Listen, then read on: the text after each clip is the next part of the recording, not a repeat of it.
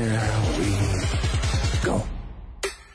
The official radio partner of the Saskatchewan Roughriders. This is the Sports Cage on Sports Radio 620 CKRM. Here's your host, Michael Ball. And another week of sports talk is upon us wherever you're listening. Thanks for making us part of your day as we're gearing up for some interesting weather over the next few days. My kid's supposed to come home from North Dakota on Thursday. Not sure he's going to be able to do that, so I'm a little melancholy today. Hopefully Mother Nature's just lying to us and it's not going to happen. Our show is brought to you today by Andrew Sherritt Limited, providing plumbing, HVAC, and irrigation supplies across Western Canada since 1892. Learn more at Sherritt.com. We got a great show lined up. We're going to talk to the NFL Radio Network host Zig Fracassi next, but we were going to hear from Mike Reagan, who's the longtime coach and GM of the Flin Flon Bombers, as they are in a great tight series with the Humboldt Broncos. They're up 3-1. All the games have been one-goal hockey games. The series shifts back to Humboldt for Game 5 tomorrow as Reagan's team's trying to finish off the Bronx and then head off to the SJHL Championship against the Estevan Bruins. We're also going to hear from Rider quarterback Cody Fajardo right after 5 o'clock. You don't want to miss that. And just before 5 o'clock, Connor Bedard, best junior hockey player in the world of your Regina Pats, helping them win 2 games on the weekend. They're 2 points out of a playoff spot with 3 to go. Now, the 3 are against the Winnipeg Ice and Moose Jaw Warriors, so they won't be easy, but the Pats do have a puncher's chance to make the playoffs. But as I stated, we are going to head out right now on the Western Pizza Hotline. Dinner time, game time, anytime, a great time to order Western Pizza and talk to our good friend Zig Fracassi from NFL Radio, but a bunch of different platforms on Sirius Radio. How are you today, Zig? Mike, I'm doing well. How you doing, man? Doing great, buddy. I'll tell you what, let's start with hockey for a second. I think you could make a case for every team in the Eastern Conference to win the Stanley Cup, even your Boston Bruins. I think you could make a legitimate argument. Just your thoughts on what's going on in the East, because we've known basically the playoff teams for a good couple of months already. Yeah, and it's still plausible, too, Mike, that all of those teams could wind up with 100 points. So think about that, about how balanced that it would be in the East. And the real, sad thing about that is after the first round, 4 of them are going away. So 4 legitimate teams that could conceivably win the Cup, definitely would be eliminated. So, gosh, at this particular point, it's close, but Florida, in terms of their talent, is probably, and that's why they're number 1, but, they have the goaltending issue, I think, with Bobrovsky. Toronto's off the charts right now. Matthews playing like an MVP, but, again, I think the question, and maybe, sans Tampa or even the Rangers, Mike, is the goaltending questions for the remaining teams that are in there. And even then, Shesterkin with the Rangers is, he hasn't been a playoff proven. Vasilevsky basically is the only one. Anderson with Carolina has some experience. So again, you could make a conceivable case for all those teams to win, but still 4 of them going to be eliminated. And I still think, the goaltending, even with my Bruins, with Swayman or Allmark, do they alternate them? Does Allmark turn out to be the guy? A lot of questions to be determined before we get the playoffs going. So, speaking of goaltending, where does Tuukka Rask line up for you in Bruins legacy, as it were? In terms of goalies, got to be probably top 5. He put up the stats. He is a franchise leader in a lot of different categories, and he does have a Stanley Cup as a backup to Thomas, and he's been there 2 other times, but also, and I think unjustly so, Mike, a polarizing figure for supposedly not being able to make the big saves when needed, and then the last couple of years, last year he played through that injury, which I think hindered him and the team the year before, left the team to be with his family because of a situation there. So I think he's, taking some heat for that. But in terms of all-time Bruins goalies, my gosh, you got to put Tiny Thompson, probably Cheevers, Frankie Brimsek up there. Rask would probably be in the top 5 somewhere. Zig, okay, let's talk a little bit about football. Just a terrible thing on the weekend with Dwayne Haskins in Florida. Looked like he was, he had a great career with Ohio. He went to a dysfunctional organization, in fairness to him, with the Washington football team. And then he goes to Pittsburgh, and by all accounts, including the Canadian Chase Claypool, loved him. Like, he was a guy that was getting that career going, and who knows if he would have got a good shot at making some waves there with Trubisky and him, and who knows now that Roethlisberger's done. Just a terrible story. Gets hit by a dump truck in Florida. Oh, what a terrible ending to a great young life. Yeah, and again, our condolences obviously going out to his widow, his family, the teams that he played for, Ohio State, I understand. Ryan Day spoke to the media, the Buckeyes coach, and was very emotional about, what Dwayne did in that 1 year as a starter. And then obviously the Steelers and the Commanders. And, again, and there was a time and place for why maybe things didn't work out in Washington, but that wasn't to be over the weekend. Mm-hmm. We had Josh Dobbs on our show yesterday, who's the Cleveland Browns backup now. He had spent some time with the Steelers, said that he got close with Dwayne, that he was his counselor when Josh was in college and Dwayne was in high school, and Dwayne had committed to Maryland, and they got really close through Elite 11. And, he had an infectious smile. Josh told us about Dwayne, that he rooted for everybody to do well, that he cared. Mm-hmm. And then you saw some of the tweets from the, people with the photos of him holding babies and everything like that. And you're right. I mean, gosh, there probably would have been a competition this year because, even though Trubisky was signed, doesn't necessarily mean he's the starter. I think Dwayne would have pushed at least for the backup spot with in contention with Mason Rudolph. So, again, it's an untimely tragedy just weeks before his 25th birthday. He will definitely be missed, and we're all praying for the Haskins family and his widow and the teams that he played for. Zig Fracassi joining us here on the Western Pizza Hotline for a few more minutes. What is up with Baker Mayfield? Where's he going to go? He's just one of those guys floating out there. Yeah, and there was a top pick who, had a couple years of success, that 2020 season. He got to the playoffs, and then last year, I think when expectations were higher, partly it was him. There was the OBJ distraction, but then once that left, he should have been better. But then obviously the shoulder injury, playing in that harness, I don't think he did himself or the team any favors, Mike, being out there. Mm-hmm. I saw a lot of nervous feet, dancing around in the pocket, making some ill-advised throws, even though he had a good set of receivers with Landry and, I think Austin, the other wide out, and then you've got Njoku, the tight end. So it's not like he didn't have a shortage of targets. So I think now, obviously, with Watson on board, and then you bring in another guy who's got starting experience, Jacoby Brissett, to be the backup. I think Baker's going to have to be moved before the season starts. Even though Watson could face suspension, I'm not sure the Browns keep him around now. You're thinking, well, who needs a quarterback? Maybe Carolina, mm-hmm. maybe Atlanta, maybe Seattle. Seattle, yeah. Other than that, Mike, there's not a whole lot of market out there, so it wouldn't shock me to see if one of those teams got involved instead of maybe drafting a quarterback. At least with Baker, you've got some starting experience, and you've got, a guy who's brought a team to playoffs. So if that's what you're looking for, then he should be on the short list for those teams I just mentioned. So a lot of receivers made a lot of money in this offseason, including Diggs was the last one I saw. I think Brandon Cooks got overpaid in Texas. But how about Deebo Samuel? There's a guy that's not just a receiver. He's a running back. Do you think that affects him when it comes negatively when it comes to getting new money with the 49ers or somebody?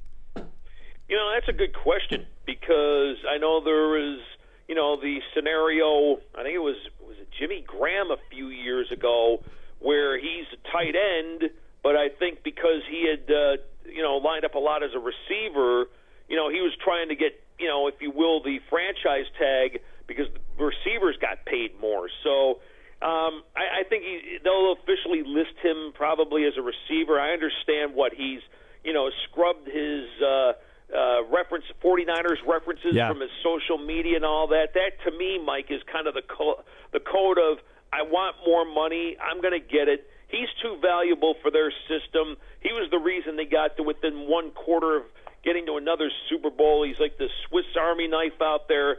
49ers will find a way to keep him because to me he's their most indispensable offensive piece. This Brady story is fascinating. Like it's like he's going to be a part owner for the Dolphins. Might lure Sean Payton there. Maybe quarterbacks a year, and then all of a sudden the Flores things comes down with the lawsuit, and okay, now I'm going back to Tampa. That is a very fascinating story, and where there's smoke, there's fire. Zig Fracassi.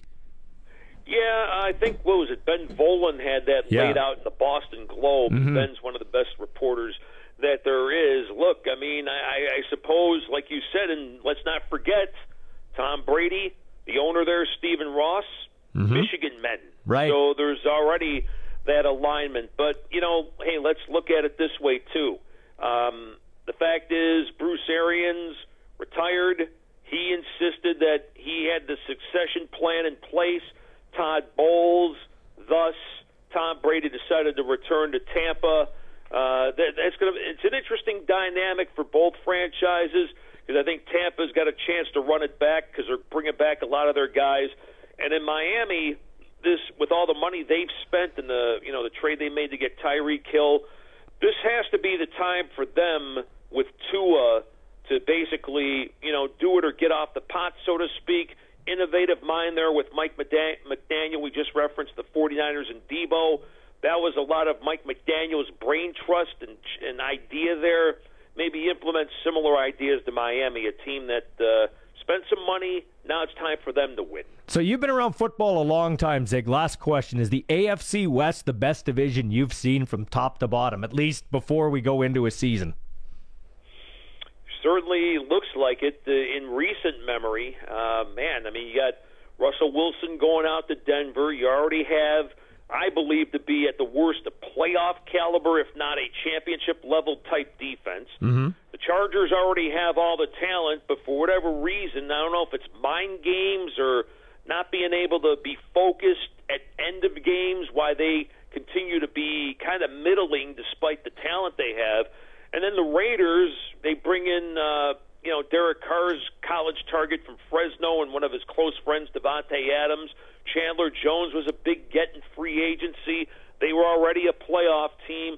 And then, of course, just for laughs, you got a team that's been in 4 straight AFC championship games, two recent Super Bowl appearances, and a championship in Kansas City. So, yeah, it's stacked from top to bottom. Somebody would say, Zig, who do you favor at this particular point? All those other teams I mentioned look good, but I think push comes to shove. You got Mahomes, you got Andy Reid. Kansas City, for me, is the team still to beat there. Zig, thanks for your time, man. I really appreciate it and enjoy your work. You are definitely a guy that knows a lot about a bunch of different sports, and that's why we have you on from time to time. Thanks, my friend. Mike, anytime, Sirius XM NFL Radio, Channel 88, at Zig Fracassi on Twitter. Thanks for having me on. Absolutely. There you go. There's the plug from the pro, Zig Fracassi. He does a great job on a bunch of different platforms. Knows his NFL, knows his hockey. We never even got to golf with Tiger Woods. But yeah, when we come back, we're going to hear from the head coach and GM of the Flin Flon Bombers for the past 15 years. That's Mike Reagan. He'll join us on the Western Pizza Hotline. This is the Sports Cage on this Monday for Andrew Sherritt Limited on 620 CKR. It's time now to talk to the head coach and GM of the Flin Flon Bombers, Mike Reagan. Mike, your team up 3-1. A couple of tight ones on home ice. Tell us about those games. Yeah, I mean, the entire series has been tight, actually. They're all one-goal hockey games. We're very fortunate to be in the situation that we are. We had a great atmosphere in both our games at home there, and our fans have been just very inspiring and given us a lot of juice and extra umph when we need it. And we got tough road ahead of us. The fourth game's always the toughest one.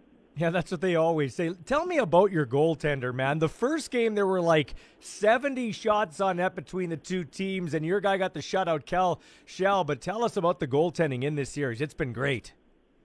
Yeah, it's been amazing. Both guys have had tremendous years, and, you would expect this from them after seeing what they were able to do in the regular season. You know, Ramsey breaks an SJHL record for shutouts in a season, and our guy Shell breaks a Bomber record for most shutouts in a season by a Bomber goaltender. So we're not surprised that we've seen the goaltending that we have this series. You know, it's tough to score on both guys here, and you know, they're making it very interesting. Way back in the day, I did do Estevan Bruins play-by-play, so I've been to the Whitney Forum a couple of times. You guys do have the best home ice advantage in the league. I mean, I know you're biased, but it really is an edge for you guys there. Yeah, it is. You know, we're very fortunate that we have the facility that we do. You know, it's an old rink, but they've done a tremendous job at making it a special home. And, you know, the fans in Flin Flon for many years have been top-notch, and, you know, they make it quite the experience for everybody that's involved in the game, especially our players. And like I said earlier, they give us that extra motivation when we need it. And, you know, it is a tough building to play in. I think it's the mystique of, you know, even the drive up to Flin Flon, you don't have cell service for 2.5, 3 hours. And, you know, that can be intimidating for guys that haven't done that before. But, you know, when it's home ice advantage, you love it, and you appreciate it, and you make sure you take advantage of it. You've been doing this for a long time in Flin Flon, 15 years, and you were a player before that, and you hold a lot of offensive records. So the Flin Flon Bombers are really part of Mike Reagan's life. Yeah, they are. You know, I as a kid growing up, we used to bill at Bombers, so you know, it's been a part of my life pretty much the whole time here. And you know, 19 years as a player and a coach, pretty much half my lifetime has been being a Bomber, and you know, I'm very fortunate to be the head coach of such a historic franchise, and you know, wouldn't trade it for anything. Well, this team is on the cusp of at least a league final, but right there for a championship too. But they say you got an excellent eye for recruitment. Since you took over, you've had 60-plus players go on to the NCAA or Canadian college/university hockey, and 6 attended NHL camps. What do you like better, Mike, the coaching part or the GM part, the eye for the talent part?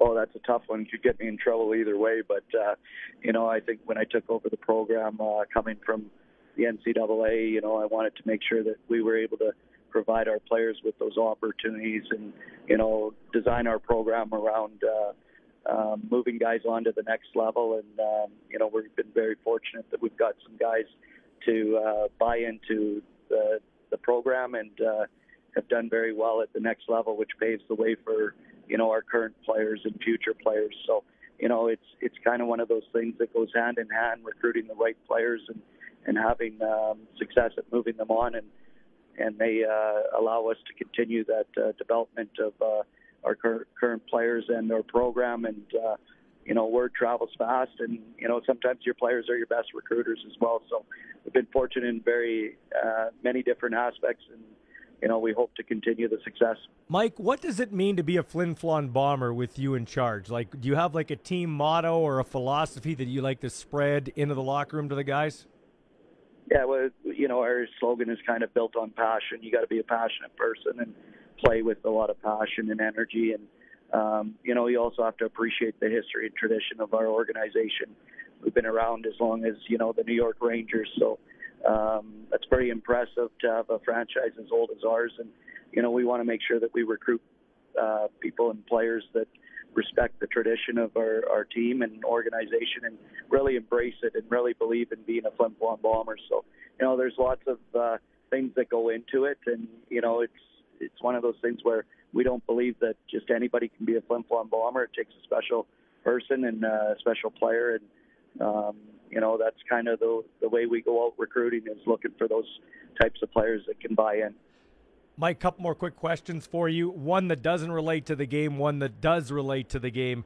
You know, you look at your hockey team, and you know, it's not exactly, I mean, for you it is, but it's not exactly the most attractive place to come to. It's not like you're going to Florida, you're going to Flin Flon, no cell service. You talked about it. Is it a challenge to get players to come play up there in Flin Flon? Yeah, 100%. You know, especially when I took over, I think that, you know, there wasn't a lot of success, you know, with the organization for a number of years after they hosted the national championship in 2001. You know, so at first it was, you know, changing the culture and getting players to really buy into what being a Bomber was all about, and I think with our success over the time that I've been there, I think it's gotten a little bit easier, but you're always still faced with the challenges of players looking at a map and where the location is, and really unsure of where they're going and why to take a chance on an organization so far away from home and that. But again, it goes back to us just really doing our homework on the types of players that we want to recruit.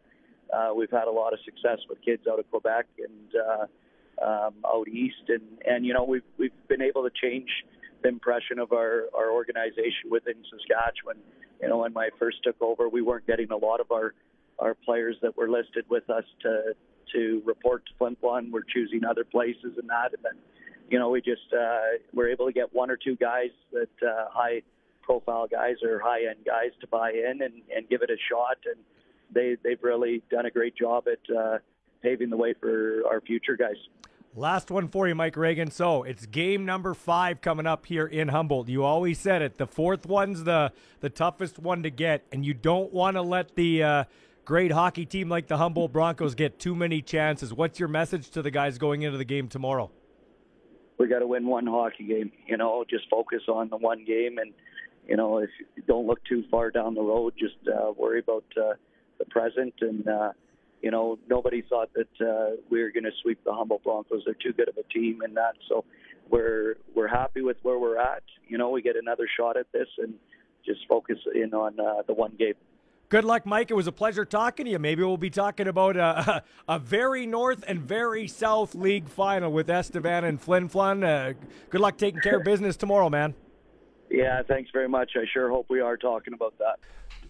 We always talk Riders on the show, and after 5 o'clock, the quarterback of your Saskatchewan Roughriders, Cody Fajardo, will join us on the Western Pizza Hotline. But we have another superstar in our town, and that would be our friend Connor Bedard, the best junior hockey player in the world, in my opinion, and not just my opinion, a lot of people's opinions. Connor, thanks for joining us. How are you today, my friend? I'm doing good. Thanks for having me. Yeah, thanks for being on. I'll tell you what, I did the Regina Red Sox dinner on the weekend, and your jersey was up for bid. And, hey, we know that you're headed for greatness. You already are in the midst of greatness at junior hockey, but your jersey went for $1,800. How does that... That's more than you probably got in your bank right now, Bedard. It's not what you're going to have at the end of the day, but, some, like, say, 5 years down the line. But how does it feel to know your jersey went to somebody for $1,800? Yeah, I mean, it's definitely pretty crazy to think. Someone's willing to spend the money, on my jersey like that. So it's definitely, pretty cool and makes you step back and think for sure. So you're 16. You talk like you're 20. Do you practice interviews? Have you got any help with interviews or how to carry yourself at such a young age? Because I think we forget. I know I do from time to time that you're only 16, turning 17 years of age. Yeah, I mean, I've done a few in the past couple of years, so I think you kind of learn. I haven't really had practice, but I enjoy doing them, and I think you kind of learn a lot when you're doing them, as often as I have been. I think Connor McDavid isn't one for liking interviews. Like he is obviously the best player on the planet, at least in my opinion, and he's most explosive, and he gets a lot of the spotlight on him, but he doesn't like doing interviews. Number one, do you like doing interviews, and do you think you'll be a little bit more likely to warm up to the camera, so to speak? Because there's lots of endorsement deals out there to be had, Bedard.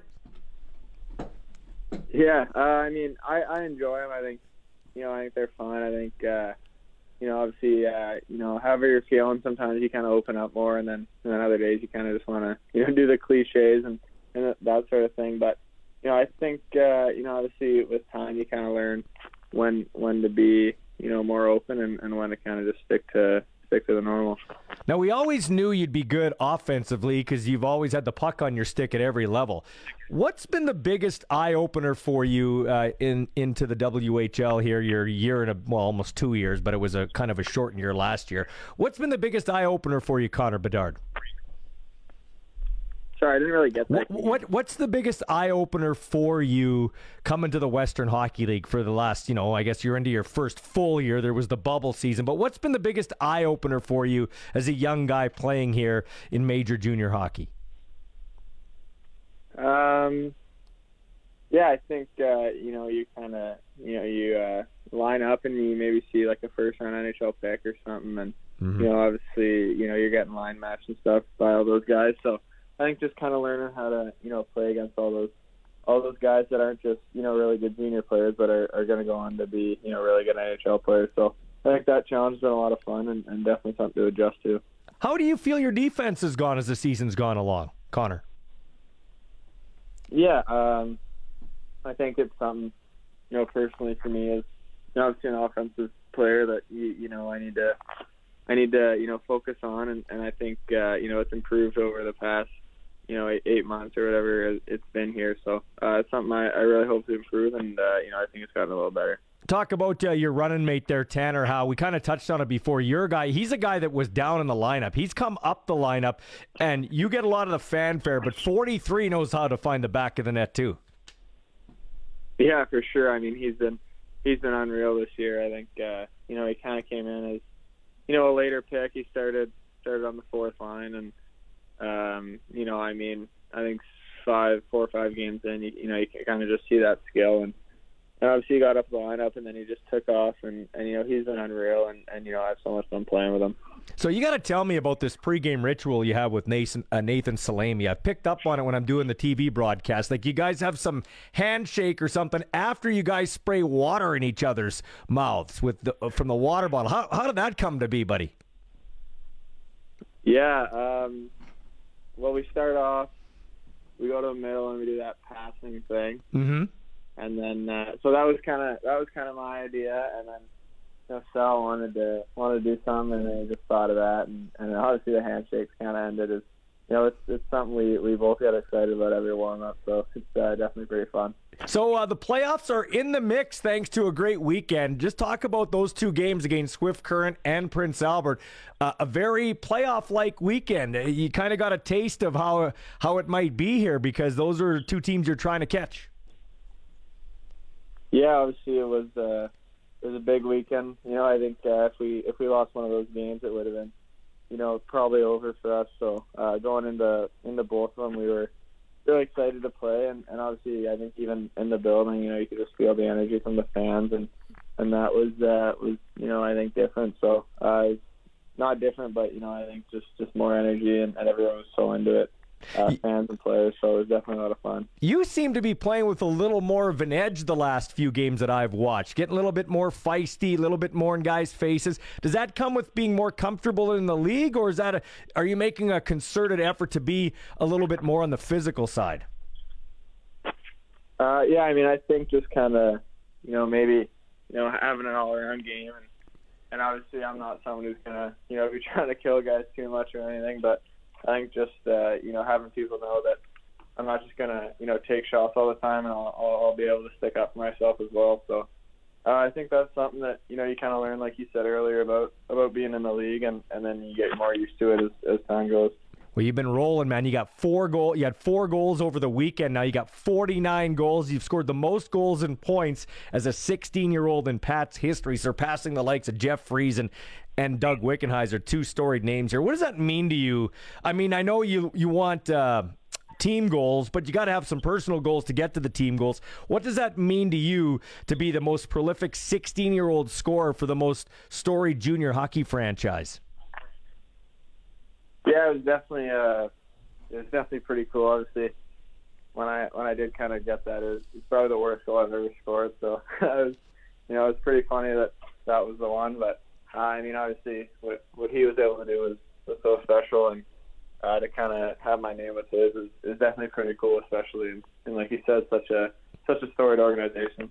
Hey, what is a guy like Logan Nyhoff meant to you as a young guy and to your hockey team? I've said it to him. I've said it on the air. He's not the most talented captain in Pat's history, but I don't know that you could find a better captain in Pat's history, both on and off the ice. Where does he rank amongst the teammates and maybe captains you've had? Yeah, he's unreal. I think even, just right when I got to the league, he really took me under his wing. And, I mean, for us, he's definitely our MVP, just on and off the ice. On the ice, he'll do anything, blocking shots and playing the right way. And, he's the best face-off guy in the league. And, in the room, he really controls it. And, if you need anything, he's always the guy to go to. And, just such a good person. So to kind of have him be our leader and for me have him to look up to for the past couple of seasons has been unreal. You feel like the record isn't indicative of your hockey team? Like you guys have had some issues at times keeping the puck out of your net, but you've also played hard at times and just haven't got those breaks when you needed them. It's been a frustrating year. Maybe the record's not reflective of the actual quality team you have here. Do you agree with that statement? Yeah, I think there's been so many games that, you don't want to say bad luck, but just kind of, you got to lead in the first and there's a bounce or something goes the wrong way and, you end up losing. So, I feel there's just been so many games that, we should have won and, something didn't go right. And obviously now we're still battling for that 8th spot, but I think, if maybe we were able to close a lot of those games out, then we'd be sitting, really comfortably. But you can't really control that now. Just kind of focus on the last 3. Do you feel like you have to win out to make the playoffs? You got 2 against Winnipeg. We know what happened last time the Ice were here. It wasn't a good one. It was 7-0. And then you've got your rivals, the Moose Jaw Warriors. Do you feel like you need to win all 3 to give yourself a puncher's chance? Well, looking at it like mathematically, it would be, I think, if everything goes right, we can maybe win 1 and be in like a 3-4 way tie break, and then obviously it was going into this this week we're kind of thinking that if we're just kind of counting on winning 1, then we're not going to make it. So obviously Winnipeg is a good team and they've had an unreal year, but he can't kind of just bow down to him. I think we gotta give it to him, and obviously, hopefully we can get 1 or 2 out of him. Yeah, it's cliche, like you were saying earlier in the interview, but you really got to take it 1 period at a time, especially when you're playing a team like Winnipeg, right? Yeah, for sure. I mean, it's just kind of lowering mistakes and all that stuff. I mean, they're gonna be able to capitalize. They got 3-4 lines that could be first or second lines on any team in the league. So it's just crazy the amount of skill they have and how well they're able to finish. So I think we got to play pretty simple and just play our game, and then I think we can frustrate them and maybe get our chances and obviously hopefully win. Well, congratulations on doing a great job this year on helping out the community. I know the Red Sox are happy that your jersey went for $1,800 because it helps local baseball. And best of luck against Winnipeg and Moose Jaw and getting to 50 goals. Thanks, Connor, for your time. Yep, thank you. That's the great Connor Bedard joining us on the Western Pizza Hotline. 49 goals this year, and I think it's 92 points on the season. Not bad for a 16-year-old. I don't know what I did when I was 16. That would have been, oh, God. It's probably picking my nose in a locker room after I got shoved in there. That's probably what happened. I'm not going to lie to you. Ryan Mashore. I was begging my parents to let me take the car out once I got my driver's license. That's how exciting my 16-year-old life was. This dude's like, he's just like...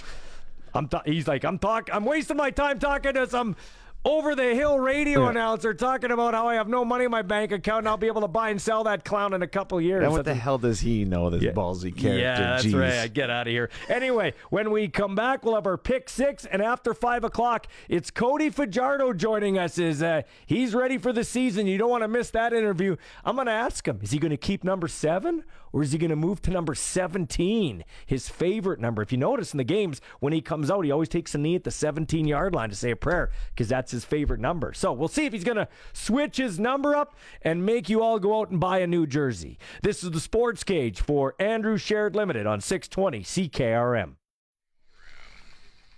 And it's time now for your sports ticker, and that sports ticker is brought to you by our friends over there at Bronco Plumbing and Heating, where professional service is guaranteed. They'll treat you right. 781 2090. We got a busy night in the NHL, and Edmonton's at Minnesota, Vegas at Vancouver, Seattle visits Calgary, Ottawa at Detroit, Buffalo at Toronto. Penguins forward Evgeny Malkin will have a hearing on Monday for a cross-check to Nashville Predators defenseman Mark Borowiecki as he cross-checked him in the face. More on that in the Pick 6. Pair of 2-1 teams collide in the Bronx with the Jays at the Yankees, and LeBron James says he'll be hands-off when it comes to the LA Lakers off-season decision-making process.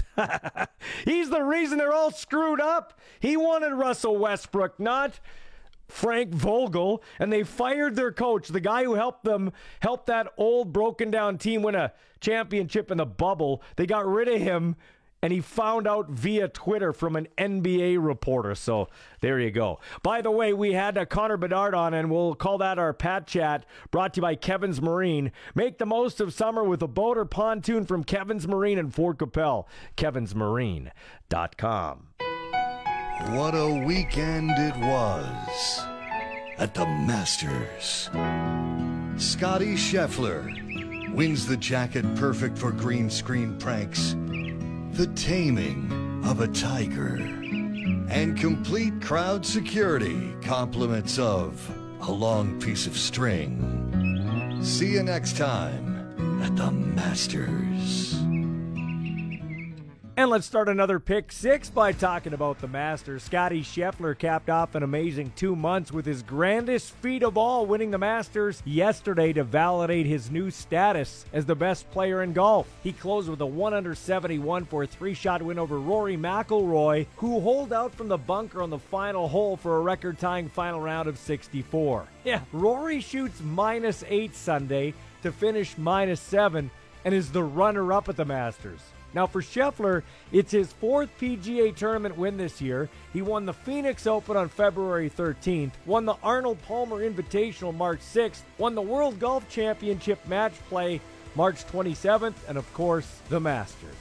After playing 72 holes over 4 straight days at one of the most demanding courses in the world, Tiger Woods was asked if he was in much pain Sunday after finishing up his Masters.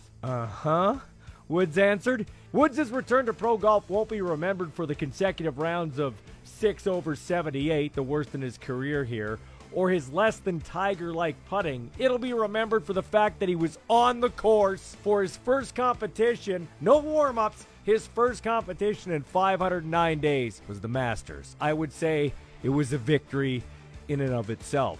And Canadian Corey Conners had a great tourney. He finished tied for 6th at -3, so what does that mean? Well, Will Zalatoris and Corey Conners each get $521,250 American for finishing in a 6th place tie. Number 2 on the Pick 6, Sidney Crosby scored the second of his 2 goals at 2:21 of overtime for his 1,400th career point, helping the Penguins in a 4-game skid with a 3-2 victory over Nashville. Now, here are the fewest career games needed to reach the 1,400-point mark. Wayne Gretzky, 580 games. Mario Lemieux, 691 games. Marcel Dion, 1,022 games. Phil Esposito, 1,070 games. Yager, 1,086 games. Yzerman, 1,093 games. And Sidney Crosby, 1,100 games. 2 goals, 1 helper in that victory. Paul Coffey, 1,148 games to get to 1,400 career points. And Joe Sakic, 1,149 games. So now you can see why Wayne is called the Great One. Sid's teammate, Evgeny Malkin, is an underrated dirty prick. Yes, Malkin was assessed a 4-minute double minor after he cross-checked Mark Borowiecki in the face, drawing blood. Borowiecki, who wasn't on the bench to start the 3rd period because he lost a couple of chiclets after eating Malkin's stick, was given a slashing minor on the play as well. But yeah, Malkin is an under-the-radar, dirty player.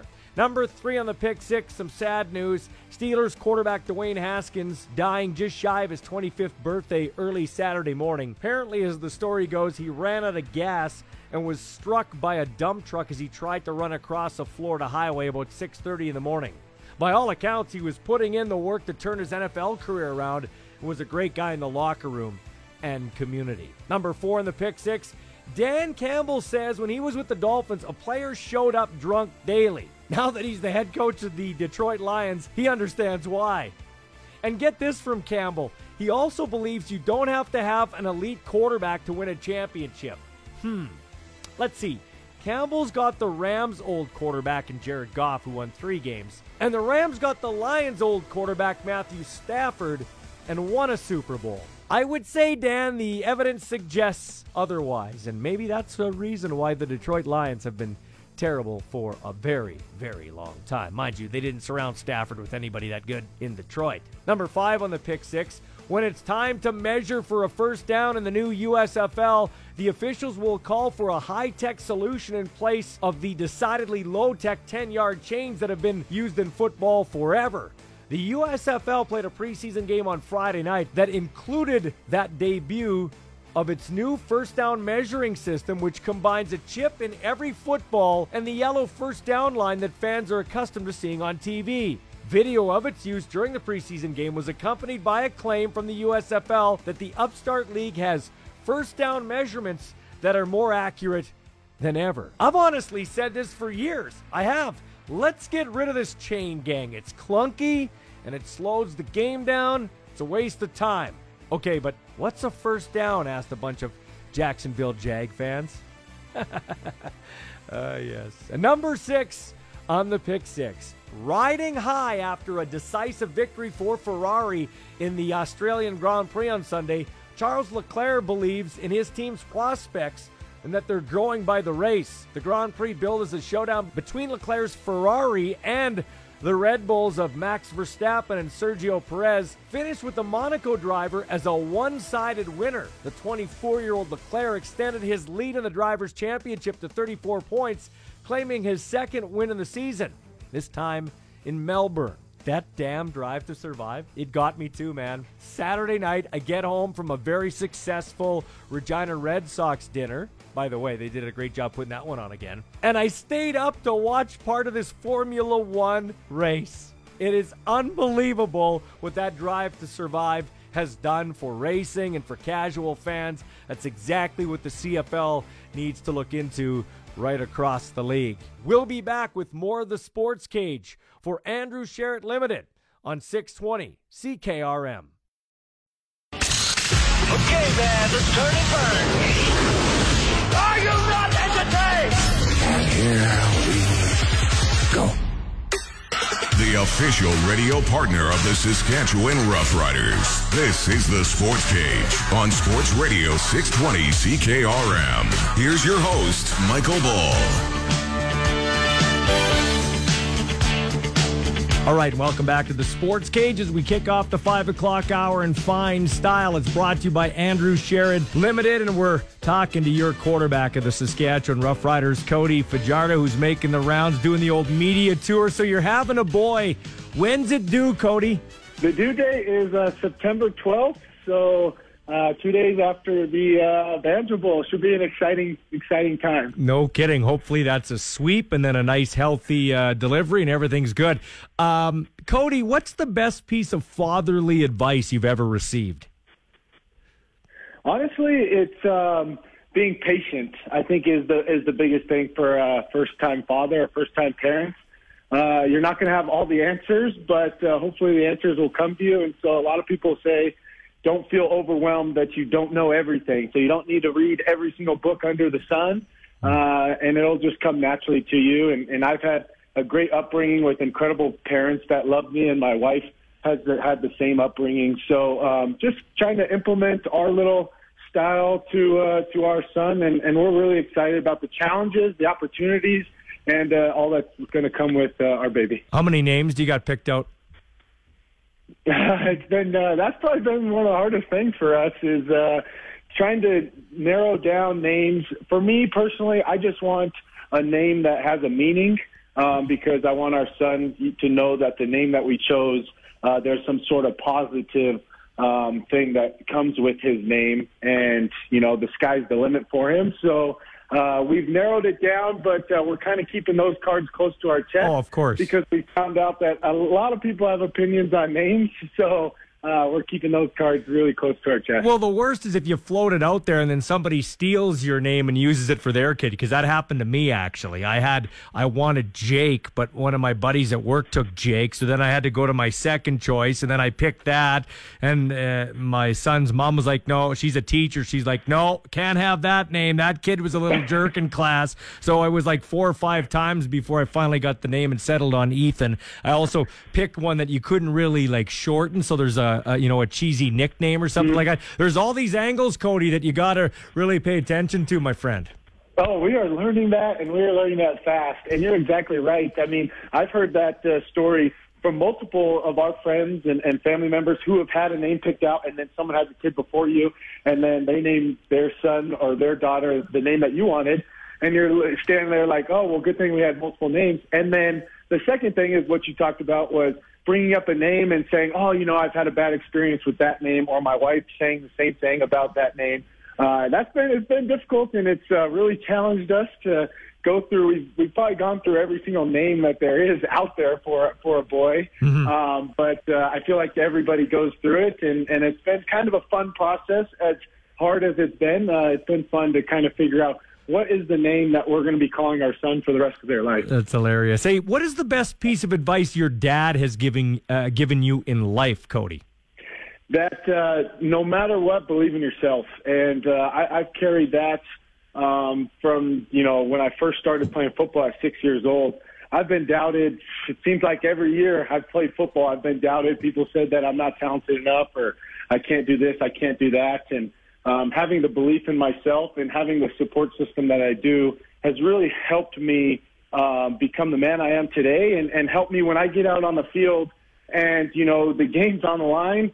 You have to believe in yourself in order to win that game, and you got to go into the huddle, and you got to have that confidence and look your teammates in the eye and have them feel like, okay, Cody's ready to win this football game. And so my dad's always told me, no matter what people say about you, you know that the family believes in you, we love you, and you have to believe in yourself.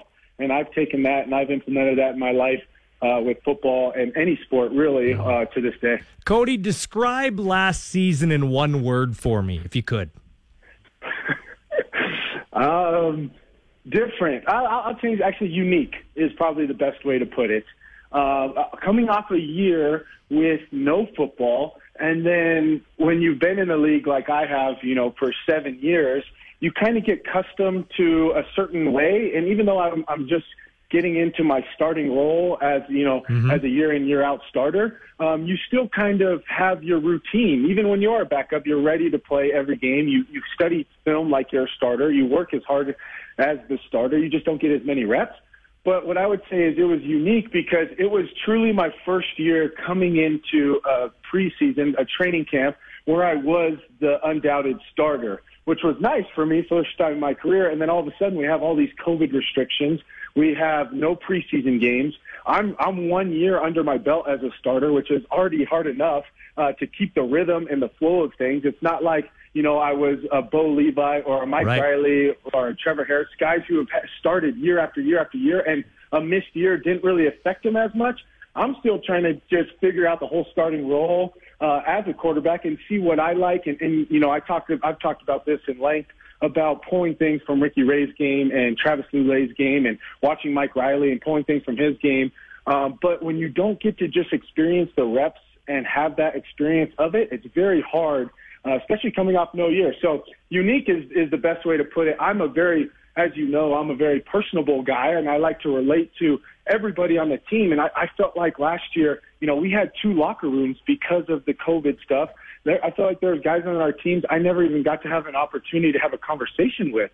And that's just really hard in the professional sports world or any sports world when you don't feel connected to your team, especially when you want to be one of those leaders. I just felt like it was very hard because we were never in the same room. Team meetings, it was always, we were separated. Quarterbacks were always in our room, running backs in their room, offensive line in their room, DBs their room, right? So you never get to just sit and be a part of a team atmosphere. So that's what I'm looking forward to most, is just getting to know the guys better, sitting down whether in training camp and having these discussions of not only football, but just personal life. And I love to hear guys' stories and where they started and how they've got to where they're at, because it's so unique and cool. About a week ago, I had Shaq Evans on the show, and he told me that you apologized to him after the West Final for a lack of targets. Can you take us behind the dressing room door? And how does that conversation go? Absolutely. First and foremost, sick to your stomach when one of your top receivers doesn't even have a target. It's one thing if you tried to target them a few times and maybe they're not in the flow of the game, so you went somewhere else. But that wasn't the case. He didn't even get one ball. And in the Calgary game, he had a couple more targets, but still not as much as a Shaq Evans, a guy who's, in my opinion, a top receiver in the CFL. So to take you behind the scenes, I was sick to my stomach. I watched the tape, and I didn't, during a game, you don't really know that. Let me stop you, because I want to ask that. Because I've never played quarterback at a high level, okay? So far from me to call you out. But I'm watching this game. I'm doing the call-in show after. How the heck does that happen? How don't you get him the ball? I know you got a bunch of things on your plate, but you'd think if you had thrown it to Shaq or not. Absolutely. Honestly, you don't. You go as, each play that comes in, you kind of take what the defense gives you is the best way to put it. And, Winnipeg had a great boundary corner in Winston Rose, but it wasn't so much that they were taking Shaq away as they were just kind of leaving him, the way they play their defense. They left a little bit more to the field side, and that's where you kind of make your hay, is throwing a little bit more to the field side as opposed to the boundary, because they were pretty solidified in the boundary and they do a good job. But as you go through the game, you really don't know. And I wish somebody would have told me, and this kind of speaks to Shaq's character. Shaq didn't come up to me and be like, hey, man, I got no passes. Give me a ball. I had no idea throughout the entire game until I got home and watched the West Final, and Coach Moss and I were watching, and we're like, how does Shaq Evans not have a ball? Now, there was one play in the final drive we set up to get Shaq a big post ball, and he was open. Unfortunately, we didn't have as much time as we needed in the pocket, but it's just that was one of those things, and I talked to Shaq about the year. It was just not his year, and I talked to him, and I said, I went down to SoCal. This was about, I don't know, maybe a week and a half ago, and I worked out with Schaefer Baker, and I worked out with Shaq, which was awesome. And I told him, I can guarantee you the rest of your career with me as a quarterback, you will not go a game without at least one target. And I worked really hard recruiting Shaq back because, he had a right in the world to want to test free agency, especially when you're in the biggest game of the year and you don't even get a target and you feel like you're the best receiver in the league. And your quarterback, I always say, he's one of the best receivers in the league. And you're like, well, I'm not getting the ball. So do you really believe that? So we had a heart-to-heart, and I'm glad he's back with us. I'm glad he's going to be healthy. I'll tell you this, our workout down in SoCal with those two guys was incredible. I mean, our timing was so much better. And I think of a guy like Schaefer Baker, who was just kind of thrown onto the scene. And here we are just trying to get reps throughout the season because there's no preseason. The training camp isn't as, competitive as a true game. Shaq misses a ton of games with a broken foot. It's astonishing that he can even come back and play. So, Cody, that was one of my questions. How challenging is it to keep all those great receivers happy? Because it's great to have that many receivers that are good, but there's only one football to go around. Yeah, that's a good play. It's a blessing and a curse. We only got one football. If I could cut it in 5 different pieces and on every play everybody gets a piece of the ball, I would gladly do that. But that's just part of football. One game it's going to be your day, and one game it's not going to be your day. And it depends on what defense they're taking away, defense they're giving us. But all of our receivers believe in that. All of our receivers know that. But it's one thing when you don't get a target, right? You want to have the opportunity to catch a ball. So moving forward, I'm extremely excited about our offense. I think one of the things that's going to pay us so many dividends from last year is we were very young on offense. A lot of guys who are first-time starters in the league, first-time starters in green and white, first-time starters with me. So we won a lot of football games that we might not add, any business winning, but we just grinded it out, we gritted it out, and we believed in one another. But now I think the camaraderie of this team and this offense is going to be gel so much better. And I can already see it with my meetings with Coach Moss. him and I, most people don't even think about that. You have a whole year off, and then you have a whole new offense, an offensive coordinator who has experience, obviously, in the league, but he doesn't have any experience with me, and I don't have any experience with him. None of our players really had experience with him. So we're trying to learn this brand-new offense virtually meeting where you can't do it sitting in the same room and talk about some of the problems that come up. So I think there's a lot of things that were behind the scenes that kind of affected our play. Now, it seems like everybody's talking as if we were the worst team in the CFL. Right. We didn't make the playoffs, and we were a bad football team. That's not the case at all. We went to the West Final back-to-back years. We gave the Grey Cup back-to-back Grey Cup champs a run for their money at their home stadium in the terrible cold. But to tell you the truth, I'm excited about this year, and I'm very optimistic about this year because of that camaraderie we're going to have with Coach Moss and myself, with the receivers, with our offensive line. I just feel like the arrow and everything is pointing up for us this year, and I'm excited about it. Last question for you, buddy, because you're very busy. You're a really good and decent guy. Everybody knows that. Are you going to handle the noise differently? You know what I mean? Because you are in the fishbowl. You're in the most glamorous spot to play CFL football. You're the quarterback of the Saskatchewan Roughriders, which would be like being the quarterback of the Dallas Cowboys or Green Bay Packers. And you had a little... there was some social media stuff last year. Are you going to are you going to take a different approach as to blocking the noise out? Either, what you hear in the media or what you hear in social media? It's very tough, and the easy answer that everybody tells me is just get off of it. But to tell you the truth, I'll never do that because I talk about all the time what a platform I've been given, and you guys know me as a faith-based person. Mm-hmm. When God gives you something, you don't just shut it down and be like, no, I'm not going to do it because it's too hard for me or mentally it's too tough for me. I'm going to go through those growing pains. I'm going to go through those troublesome games where I'm going to maybe struggle a little bit and people are going to call for my head. And, I learned a lot last year, but I'm also going to use my platform that I've been given because you talk about this fishbowl as it being like a negative thing. I think on the opposite side, it can be so positive. I've already had, a handful of young kids in the Saskatchewan area reach out to me on social media just saying, hey, you're my favorite player. I love watching you play. I want to, emulate my game to be after you. And those are the messages. It always seems like the negative outweighs the positive, but there are so many of those positive messages that you can kind of draw from. I think the biggest thing for me this year is not put too much pressure on myself. I think it came to a point with injuries and a young team on offense especially. I felt like I tried to do too much at times, especially coming off a great 2019 year. I remember in 2019, I just was kind of having fun with it. And last year it seemed more of a job to me, like, oh, I got to make everybody better. I got to make everybody better, and didn't let the game actually come to me.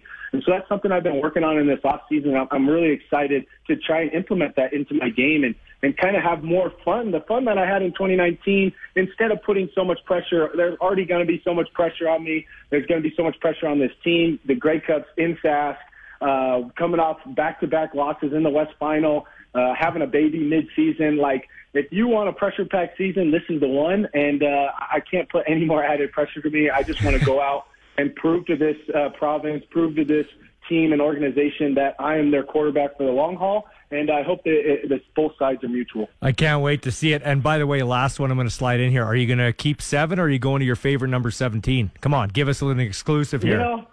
Yeah, the exclusive is I'll stick with 7 as long as I'll be with the Rough Riders. And I talked about this before. I've seen the price ticket on those jerseys, and they are dang expensive. So it's not fair to me to switch a number. Even though I like number 17 a lot, it's a commitment, a financial commitment that a lot of fans have made to pick the number 7. And here's my exclusive. I'll be sticking with the 7 as long as I'm in the green and white. I'll be in that number 7. Good. Now we can buy all the 7 jerseys up, white or green, retro, whatever. Thanks for this, Cody. I appreciate it. Have yourself a good rest of the day. Okay, my friend.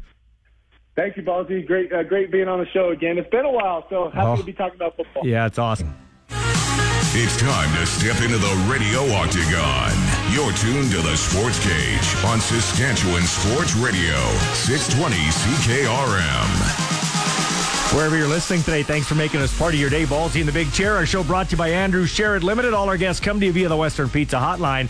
And you can weigh in on the show, 936-6262. It is our text line powered by Capital GMC Buick Cadillac, Saskatchewan's #1 GM dealership. I want to point out there was no cornhole this weekend. That's why we don't have a cornhole update, but there is going to be one Thursday.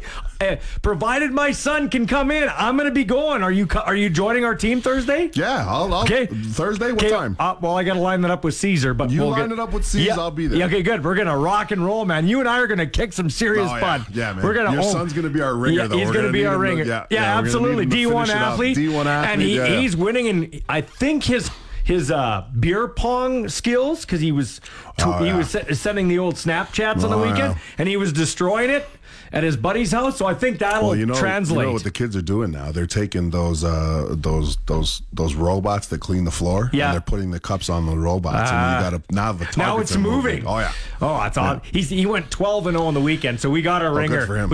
And that's when he's been drinking. So if he's sober at the start, we're gonna destroy the airmail contest. You and I'll be stacking cheds. Man, this is gonna be so easy. So Hungarian Club Thursday, you might want to check it out. Hey Luke, how was your daughter Maddie's big fight in Red Deer? You know what? So she pulled out. She came back. Jiu-jitsu? What was it? Jiu-jitsu. Yeah. She came back with a silver medal. This was her first tournament in 2 years, and I'll tell you what, man. It didn't nothing went her way. She was sick. She just didn't have any energy. She was throwing up between rounds, and not COVID sick, guys. Don't worry, we had her tested. But you know what? You know what I told her? I said, I think because I think she felt a little bit disappointed, that she didn't get to compete the way she wanted to. And I said, man, and I think that it's partly because we drove it was an 8-hour drive to Red Deer. And I was like, man, Maddie, I'll drive for 20 hours just to watch you do what you love, because it's just how it is. It's good seeing your kids compete. And you know what? Right? You make a good point. We talk about pro athletes and all stuff. We just had Cody on talking about it, and if you missed that interview, it'll be on our podcast later. But how about the amateur athletes? Like your daughter, she hasn't competed in 2 years. That's the thing. It was her first tournament back in 2 years. I was stoked. I was so happy to just watch her out there and try to compete. And you know what? I'll take her battling and going through adversity all day over us driving 8 hours, and her submitting her opponents in 8 seconds every single time. Like, that would just be, you know what I mean? That means it wasn't worth it. So, I'm proud of her. We got back yesterday. She's resting up, and now she's got her provincial Copa Sask is coming up here in 2 months. So that's her next focus. So Scheffler wins the Masters, but Tiger Woods limps through the last 3 rounds. And it was not good in terms of scoring, but it was a victory for him nonetheless, man, to do what he did. Okay, let's just review this again. Limb-threatening, life-threatening, career-ending injury, car accident that should have been those are what it should have been. Right. Okay. And he chose the Masters. That was the tournament. Not the windmill hole. Yeah, not the Waste Management Tour. Yeah.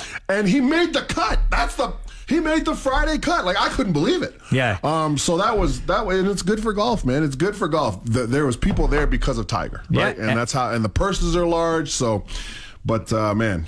I still can't believe it. I still cannot believe that man came out there, chose the Masters to do what he did. My 3 favorite players in order in NBA history are Michael Jordan, Kobe Bryant, probably Magic Johnson. I wouldn't even put LeBron James in the top 3.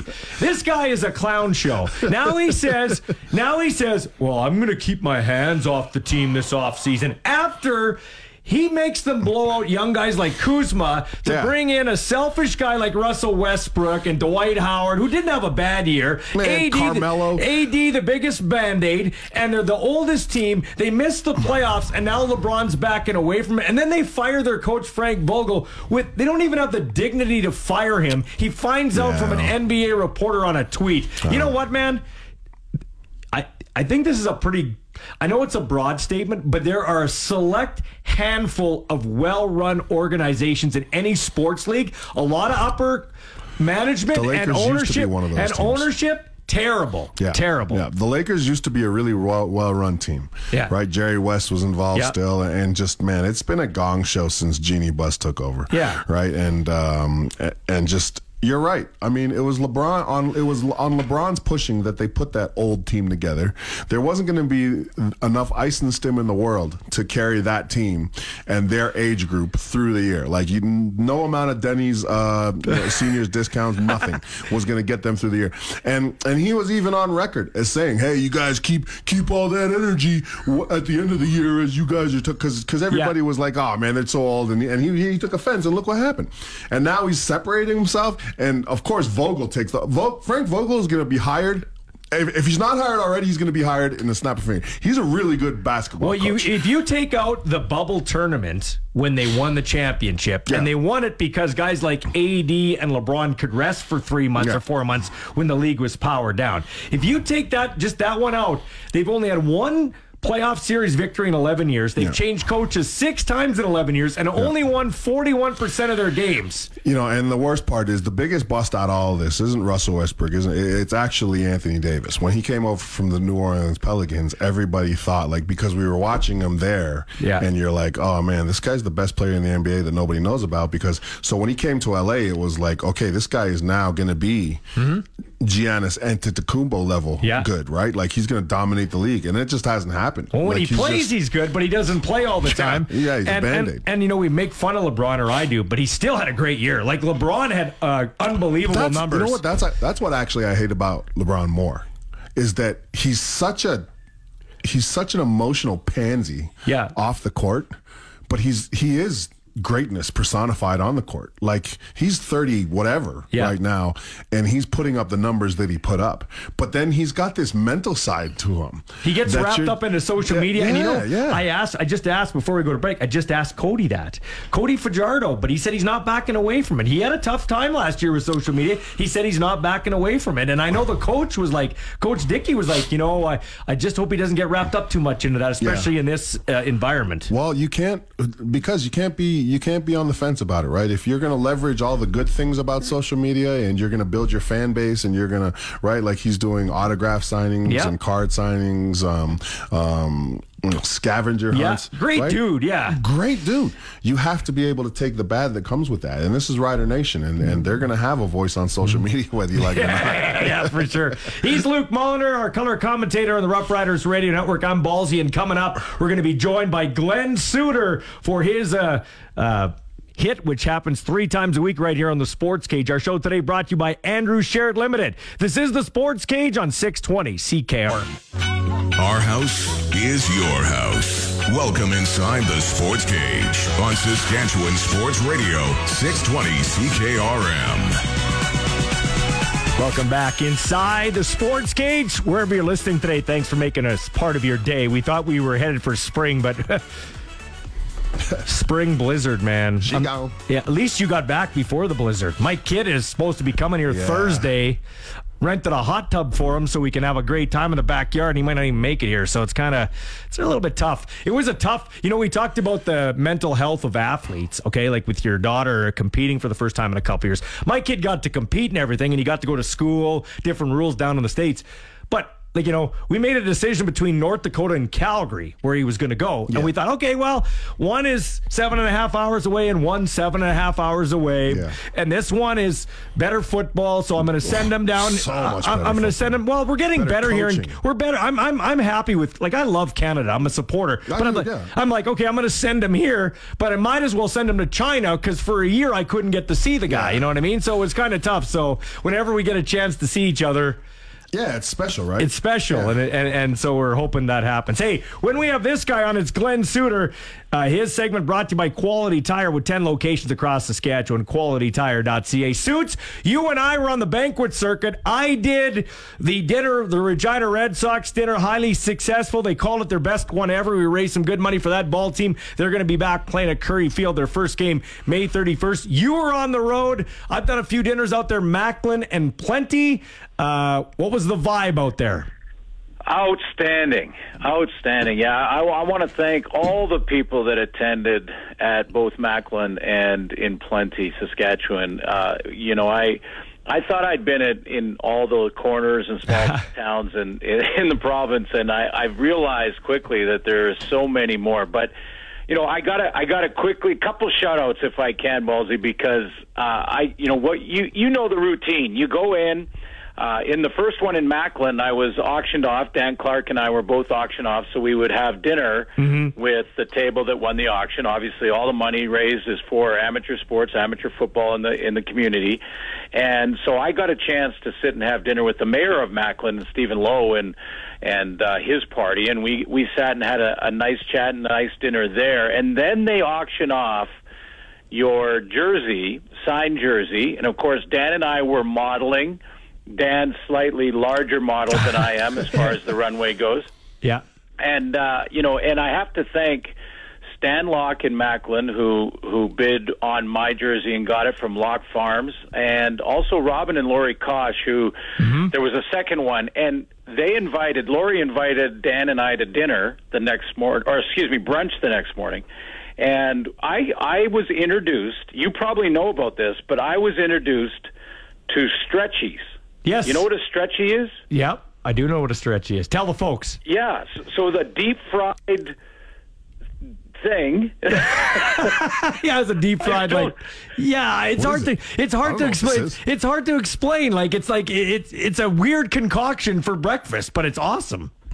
Yeah, just unbelievable. I think Dan Clark has the new record for Stretchies eaten. I want to say it was, double figures for sure. And then we went to Plenty, and Brendan Weiss, I almost got emotional. We were talking, and another great crowd talking about, what makes Canadian football great and the great Canadian aspects in Canadiana. And it was that kind of night, really patriotic feeling night. And Brendan Weiss from Weiss Electric in Plenty, Saskatchewan, basically went through the roof on a bid. I won't say how much it was for the jersey, but I'm going to take him and the people who bid on the jersey, the 2-7 jerseys, out for lunch in Saskatchewan as part of it, and a little tour of the TV booth, because he put down some real cash to get this jersey, and we did a nice picture. And I want to thank those guys, because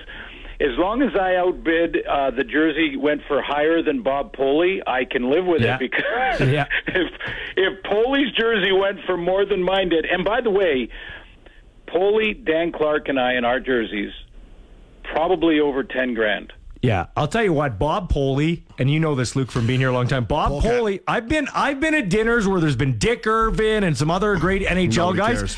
And people don't care. Yep. They care about Bob Poley. Absolutely. It's crazy, isn't it? That guy's awesome, too, man. He's so engaging. Yeah, I'll tell you what, Dan Clark, Glenn Suter, and Luke Molitor, Dan Clark is in that same ilk. He's got that same persona, scrappy, came up from the junior ranks, practiced with the junior team, then played with the team. Luke, that guy is, he continues to defy all odds. Well, nothing was given to Dan Clark. Everything that they tried to cut him every single year. You could tell all the way up to last year. They were probably still trying to cut him, right? So that guy, man, he's resilient, and he's a smart football player, but he's Saskatchewan tough, and man, you can't tell him no. Yeah, hey, we both talked about this, Luke, before Glenn got on here. This is a huge year for this offensive line, and there's one wild card that needs to come back healthy, and not only that, but needs to come back in shape. Yeah. Taron Vaughn. Yeah, absolutely. Yeah, I didn't think Taron Vaughn was in great shape last year when he came back, and I'm not saying that the shape he was in led to the shoulder injury, but it was just, I think it was a really unfortunate set of circumstances, and hopefully, because here's the thing, we need Taron Vaughn back and playing well. Yeah. Period. Yeah, and your thoughts on the Riders' O-line, Luke? Glenn, you spent some time with Dan Clark, who we think will be the centerpiece there, but they've got, they had a couple of nice additions with Campbell out of Toronto, and if they can get a healthy Taron Vaughn back in shape, as Luke alluded to, that'll go a long way for Cody Fajardo. Yeah, and I've got some inside info now from Dan, because it was really great to get to know Dan, quite well. I mean, you spend a lot of time together at these banquets and sit and chat at the table and after the fact and all of that, and at the breakfast as well. So, I just, first of all, with Dan Clark, this is a guy that the Rider fans should be super proud of, and not just because of his play and how he approaches the game, but this is a real leader. I mean, we had a lot of in-depth talks about, just philosophies and approach, And Dan is the right guy. I mean, he's going to take that group and make them better. He mentioned Logan Ferland quite often as somebody that we should all be watching, that he thinks he's going to really have a big, big year. And, you know, I'm with you guys on Vaughn. So I think they'll be much improved. But when I got to know Dan throughout the last 3 days, he's the right guy, man. He is a leader. As you mentioned, Luke, sass tough. I mean, when he got in that car accident in 19, he went through the seatbelt, through the window, hit Mother Earth, and Mother Earth lost that battle. It's crazy. It's crazy. You know, it's funny how lucky life is, or unlucky. You got a guy like Dwayne Haskins, Luke, who runs out of gas allegedly, and he crosses the highway and gets struck by a dump truck. You got a guy like Dan Clark, who's out doing community things like Dan Clark doesn't, you know, flies out of the car, should be dead, comes back and has an unbelievable year. Yeah. It's amazing how, you know, fortune shines on one guy and misfortune on the other guy. Yeah, and I'm a real believer in what you put into the universe gives back to you, right? Yeah, and I think that Dan Clark's situation and just in life and his viewpoint on life and the way he's managed to string his career together. Mm-hmm. It just speaks like, man, if you talk to him, like Suits, for instance, Suits says he spent, significant time talking with. I mean, you get it once you talk to him and get to know him. Yeah. Right? Hey, did you get an inside scoop, Suter? Is Labatt coming back? He didn't want to go there. He was asked that not just by me, by a lot of the people that were there at the dinner, because he did a little Q&A as part of his MC duties, and that was one of the questions. And he was very respectful of Brendan just, you know, making his own decision, that he's there to support his teammate either way, but he didn't really have the answer to that. But I tell you what, the Saskatchewan Roughriders have a Roger Aldag type of leader in their offensive line with Dan Clark. Mm-hmm. So what you were going to say something about Labatt there, Luke? People need to cut it out. That's what I'm going to say about it. Labatt's not coming back. No. Period. I don't think so either. End of story. No. If he didn't come back after last camping season, it's very tough to come back. I want to ask you guys a question, because I had Cody on here. Don't know if you heard it, Glenn, but Cody Fajardo was on. How do you... I'll get a comment from each of you guys, because I asked him this. How do you play in a Western final and you don't throw the ball, or even though you haven't attempted to throw the ball, to Shaq Evans? That is crazy to me. I'll start with you, Glenn. What do you think about that? When Cody said he didn't realize, and Moss didn't realize, I even put it more on Moss than Cody. They both didn't realize till they watched the game after that Shaq wasn't targeted. Yeah, you know, I think all three can sort of take a little bit of the responsibility for that. When I say three, I'm adding Shaq to the discussion. I mean, you know, if you're a number one target, and that's what he is skill-wise, I know he didn't have the best year, but from just the outside looking in, he is a skilled player, top in the league, and he can come and make that suggestion to his OC. I wouldn't do it in the huddle necessarily. I don't think quarterbacks necessarily like that. But any time, you know, Cody's the type of personality, as you guys know, that, you know, if a receiver walked up to him and just said, hey, I've got a couple of routes that I can work, you don't have to say, throw the ball to me. You don't have to say, you know, yell at him or, you know, give me the damn ball or anything like that. Just say, hey, I got some stuff that can work here. Take a look. And that's the same with the OC. So, you know, I think the three of them, I really enjoyed that Cody interview. I think people should go back on and listen to his approach and the fact that he has worked now probably more reps prior to last season in last week when they got together to just work out and throw the ball around. That was probably more work than he did prior to kicking off the season in the regular season last year. Mm-hmm. Well, I take a different angle on Shaq's involvement in the last time we were out there. And I'll say this, it's out of sight, out of mind. And the reason why we didn't see Shaq featured is because he wasn't part of the plan in Moss's and Cody's mind. Now, they can say whatever they want, right? But Jason Moss is a smart offensive coordinator. Mm-hmm. He knew what he was doing, and he knew what the game plan was. And I just don't think it can. It involved Shaq Evans. Just because maybe they weren't in sync all year with the injuries and everything like that. I think a lot of. I get the negativity around some of Shaq's comments and some of the behaviors that we saw Shaq exhibit, but that game is too important to not throw the football to your best players in your quarterback's mind and in your offensive coordinator's mind. So if I say, oh, you know what? It's third. I didn't even realize I didn't throw the ball to you yet, Shaq. You know why that is? Because there were guys that we could depend on, in my mind, a lot more than we could depend on you. Glenn, you had a comment? Yeah, hey, Ballsy, quickly. I don't think for a second that they consciously took Shaq completely out of the. Because if they were going to do that, they'd just play somebody else.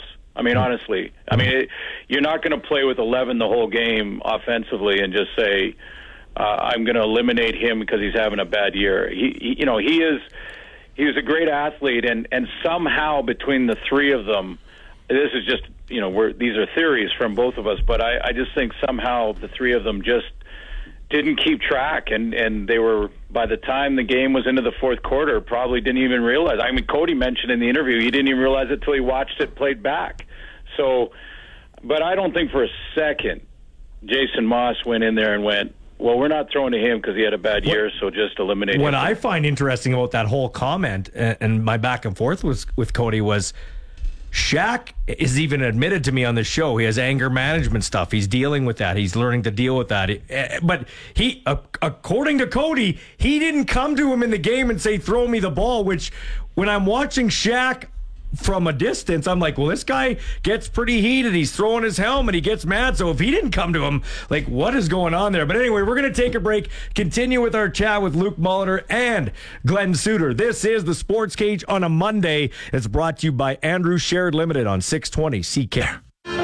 We're talking sports on your way home. This is the Sports Cage on Sports Radio 620 CKRM. Sports Ticker brought to you by Bronco Plumbing and Heating, where professional service is guaranteed. They'll treat you right. 781-2090. Blue Jays in action, and right now 2 out in the top of the third. They're leading the New York Yankees 2-0 as they started the season 2-1, beating the Rangers 2 out of 3. In the NHL, Winnipeg and Montreal are scoreless right now in Montreal. All right, as the Jets try to keep their playoff hopes alive. Continuing our talk with Glenn Suter and Luke Molitor, this segment is brought to you by Quality Tire with 10 locations across Saskatchewan, qualitytire.ca. Okay, so we were talking, Luke, about the dysfunction that is the LA Lakers. They are interested apparently in Nick Nurse to come there. But you look at the Toronto Raptors. Out of our cold, dead hands.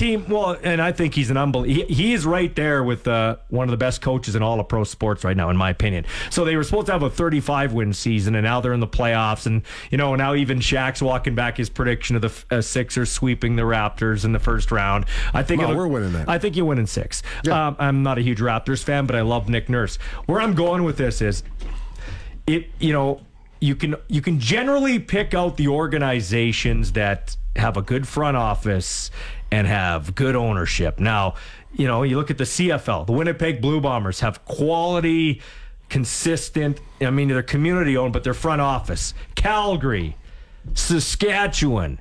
It's true what they say, Glenn. It starts at the top, right? And I think those 3 organizations are really solidified themselves as 3 of the top ones now. Yeah, I think you different eras, you've seen different strengths and weaknesses from these franchises, but the Saskatchewan Roughriders have been consistent for years and years. And, again, it starts with the mentality of that you're serving the province, not the big boss or the big corporation in the province. You're there for the fans. It's the fans' team. It's football fans' team. And you're going to do what you can to help facilitate, that entertainment value for the fan. And I think when your owner or your general manager is doing that, your president, and you hire the right people that are always putting the team and the people first and the player second, you know what I mean? Like the player himself is a person first and a player second. And you should be fine. if you have that approach. I mean, it's really quite that simple. You know, Luke, you look at the Riders in 2013, last time they hosted a Grey Cup. They went all in. G. Roy Simon, the Diamond Fairies of the world, the Dwight Andersons, right? They went old. They went star power, veteran guys. And when they had to rise to the occasion, like G. Roy Simon, first 2 Grey Cup touchdowns, he did. During the year, it was 600 yards, but he added leadership. How about this approach to Jeremy O'Day, Craig Dickinson, and the staff this year? It wasn't like they didn't go that route. I mean, I think they signed the stars they needed to. A.C. Leonard, Duke Williams, those kind of guys. Do you like their offseason and the approach they took that way? Kind of build over. I think their approach is, we don't want to be one and done. We want to be in the mix all the time. Well, if you look at the Riders and you look at the Bombers, right? Yeah. So compare them. Yeah. I mean, essentially, both believe in the same thing right now, right? Yeah. Take the Bombers. What did they do? They went and re-signed their key guys, their core guys. Saskatchewan Roughriders, I mean, they had a lot of the signings done before the offseason started because they focused on their core guys as well. I think the reason why we look at them very differently is because one won a Grey Cup and one has not won a Grey Cup. All right? So I don't mind the approach. Do I wish that they would have done a little bit more to solidify some depth on the offensive line? Absolutely. Do I wish they would have done a little bit more to bring somebody in the secondary, like, for instance, Luchez Purifoy back, right? Like, I think that should have been a priority. But, hey, I mean, at the end of the day, they brought back their core guys. That's all solid teams that have any type of success and have great locker rooms. There's a number of significant core guys in there. Even with the Riders, when they did that in 2013, everybody talks about the talent that they brought in, but people don't talk enough about those guys were automatically going to be core locker room guys because of the experience they had. They were great dudes. 2 interesting guys last year that were, you know, one guy came out of camp, one guy was a known commodity but got hurt. I think it's going to help the secondary out. Glenn, you've touched on him, Mike Edem. Mike Edem is an all-star caliber safety when he's healthy, when he can stay on the field. I know he's north of 30, but I mean, I think he'll be okay this year. And A.J. Hendy was a guy that popped in camp, leftover playing time. He's back. Those are 2 intriguing names for me, Glenn, in the secondary for the Riders this year. Yeah, Mike Edem is a guy that this time last year, I had him penciled in. Like, I do my charts for each team just with pencil before the preseason to see, you know, who I think is going to really pop off the page. And I put him down as the Western free safety all-star. I thought he would be ready to do that. Then he got hurt and he got nicked and that got sidetracked. But I have, nothing but good things to say about what I see with how he – I can see him command control back there. He's really got to quarterback it, make sure everyone lined up right. But he's got, I think he's, of all the free safeties in the league, he's got these instincts that maybe he doesn't get enough credit for, with just a nose for the ball and how to, get from point A to point B quickly. Because you have to, at that position, you have to do it just before the quarterback throws it. And that is not a guess, but it's reading your keys, and as he goes to take that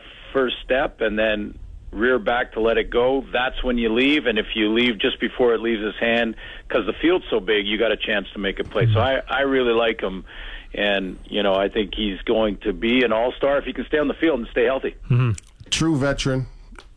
Core guy, teacher out on the field, right? And what I love most about him is that he understands the scheme of the defense, not his position in the defense. So he doesn't know, he knows what everybody else is supposed to be doing. And one of the things that does for the Saskatchewan Roughriders, it gives them a guy that can play in multiple spots in a crunch, right? You can move him around, put him at that strong side linebacker spot, right? Like, if you have some injuries, you get flexibility out of a leader like Mike Edem. So that's another thing that I really appreciate. That one of the things that Suits didn't mention is that ability to go into all spots and provide much needed experience and playmaking ability in those spots. All right, guys, that's going to do it for our time. On the other side, we'll get to some more football talk. And Glenn, tomorrow we're going to do a little bit of a deeper dive into what the fans are saying out there in Plenty and Macklin and get a read on, the Canadian of the CFL, because I'm sure you answered and asked some questions yourself. So we'll get into that tomorrow. Thanks for your time, Glenn. Love it. Thanks. Have a good night, guys. That is Glenn Suter on the Western Pizza Hotline. Luke, thanks for your time, man. We'll talk to you on Friday, brother. This is the Sports Cage on 620 CK.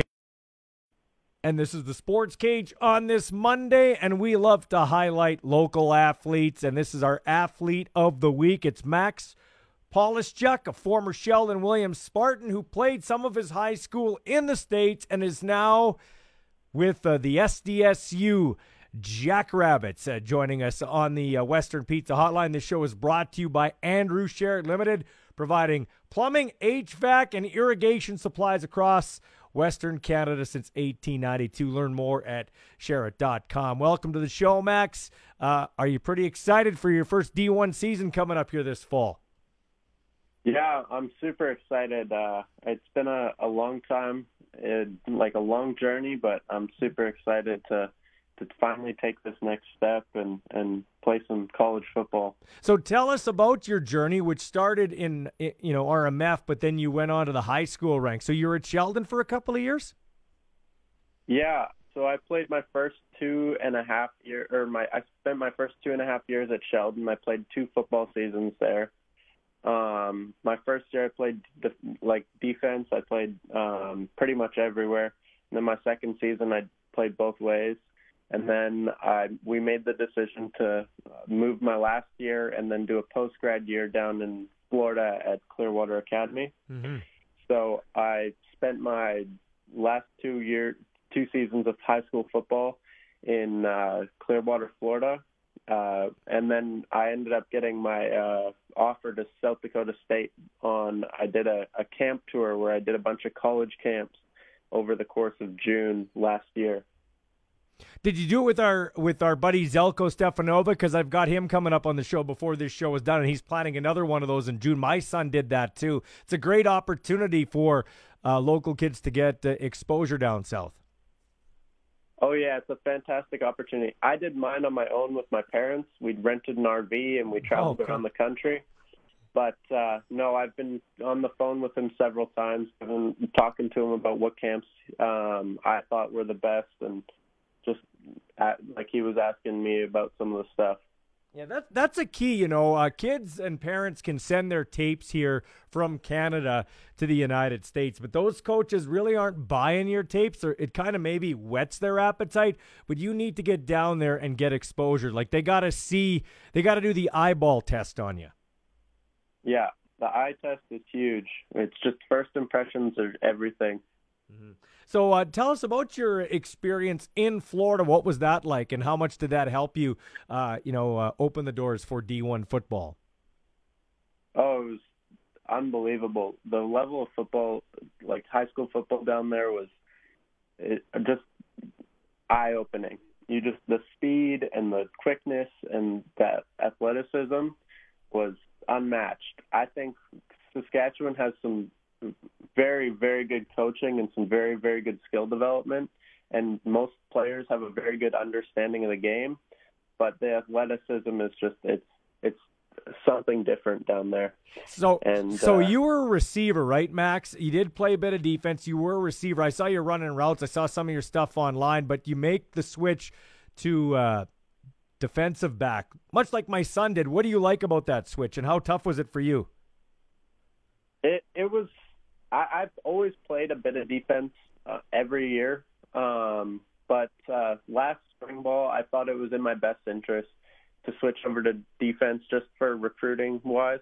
It's not to say I don't like the position of receiver, but it's just there's probably 10 receivers for every DB, and it's just a better opportunity to play college football and do the thing I'd been dreaming of forever. And so that was the decision I made last spring ball, and throughout spring and then going into those college camps, I had about a month and a half of just defense under me before I was in front of college coaches, which was a bit stressful, but it turned out and worked out all right, and I'm going to make my new home at South Dakota State.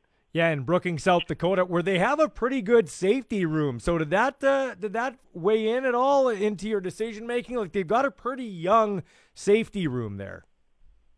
Yeah, the safety room wasn't quite as young last year. They've moved some people around down to linebacker and a couple transfers. So that's only really come this off season.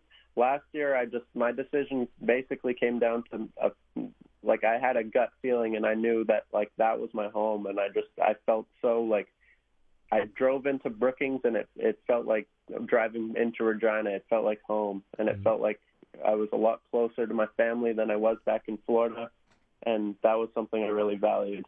Max Polishchuk, it can be a lonely life chasing your dream south of the border. You're away from the friends you grew up with. You don't have that immediate friendship, family base there to watch you play. Like, your parents get it because they go watch you or they watch you on TV. But it's not, it's a different life than being, let's say, in Regina or in Saskatoon where people can travel and watch you play pretty easy. Oh, yeah. It's so much different. I mean, it is a sacrifice to leave home and leave all your friends that you've ever known just to go play football. But if it's your dream, like it's always worth it. Yeah, no, that's a very good point. And, you talk about playing defense. Defense, you don't really have to rely on a guy getting you the football, lineman blocking so that there's enough time for the quarterback to get you the football. Now, you're relying on your defensive teammates, but especially in the secondary, if you're a thinking man, it's great to play the secondary because you get to, almost be like the quarterback back there. Yeah, you get to anticipate a lot of stuff, and if I like my base in offense, and I know most route concepts, I know what offenses are trying to do, makes it really easy to sort of see a slow breaking curl route from the wide out while I'm covering the slot, and I can break on the corner early. Just that sort of instinct. Do you find the Canadian game harder than the American game or vice versa? My son said it's more a formational game as opposed to Canada where there's a lot of things going on all over the place. Yeah, I think Canada is you have to take deep shots more often just because of the less of a down. So teams are forced to bring it a bit more vertical just to pressure it. But no, the American game is it's a bit more slow paced with the play clock. I think they're so much different, as even though they're the same base game, they're just so drastically different. Mm-hmm. So have you always dreamed about playing in the CFL since you were a little guy? I mean, everybody wants to play. Everybody wants to play in the NFL because that's where all the money is. I get that, but I mean, have you always dreamed of maybe signing and playing with the Rough Riders or playing in the CFL one day? Oh yeah, that's been a huge dream of mine. I remember always going out to the Rider games with my jersey on and thinking just like once I started playing football that was always something I wanted to do. And yeah. Hey, lastly, Max Polishchuk, talk about your parents and the sacrifice they make to make this all happen, because that should be noted. Oh, yeah, I can't thank my parents enough. They allowed and paid for me to attend high school down in Florida, and they sacrificed a great deal, like not having me at home, and just like they've given me every opportunity to make my dream possible, and I can't thank them enough. We took a 2-week-long bus tour we drove from Florida to Brookings, South Dakota, back down to Florida. It was hitting 20 or probably about 10 colleges on the way. It was quite unbelievable, but I can't thank them enough. What made you pick South Dakota State University? It came down to family. I felt that everyone there just was like just some of the most kind and welcoming people I've ever met, and I felt so at home as soon as I met them, and as soon as I met everyone, I felt like I was in the right place. Well, I'll tell you what, it's a neat setup there because we got Max Polishchuk from Regina and Ethan Vibert, a Miller Marauder grad who's on the offensive line. So a little Saskatchewan flavor in Brookings, South Dakota. Thanks for this, Max. Good luck in your first year there. Yeah, thank you so much, and thanks for having me. We're going to wrap up the Sports Cage, staying with the football talk, with the local football talk, similar to what I was discussing with Max Polischuk in the last segment here. We're talking with Zeljko Stefanovic, who heads up the SAS Selects football program. You guys just got back from San Antonio. Tell us about that successful venture once again. This is your 10th anniversary, by the way, too. It is, man. It's been 10 years going down south. This year was bigger and better than ever. It was we ended up taking 8 teams down, so 6 teams from Saskatchewan and then 2 teams from Alberta. So we played a lot of football over the course of a week. So it was a lot of fun, man. We won a lot of games. We competed well in others, and it bodes well for football in Saskatchewan. That's for sure. So we're punching above our weight here in Saskatchewan, so to speak. Well, 100%, man. I tell you what, Michael. Our kids are so much better than everyone here gives them credit for, man. I'm gonna stand in the soapbox and keep talking about that every opportunity I get. These kids are going to be recruited by every single school in the country coming, over the next few years. Not only that, but they're going to be recruited by U.S. schools as well. So, they're good, man. They're good football players. Well, the Selects program has helped my son get to North Dakota, has helped Ethan Vibert get to SDSU, and Max Polischuk is joining SDSU as well. So that's a kind of nice little Regina tandem there in the Dakota, so to speak. Yes, sir. I tell you, those kids fit so well into those programs. Max is an absolute incredible athlete. He's worked so hard to get where he's going. He's actually going to be coming on the bus, I think, with us when we go down to SDSU on the 13th of June. To kind of go start his first day of NCAA college life. So it's going to be a lot of fun.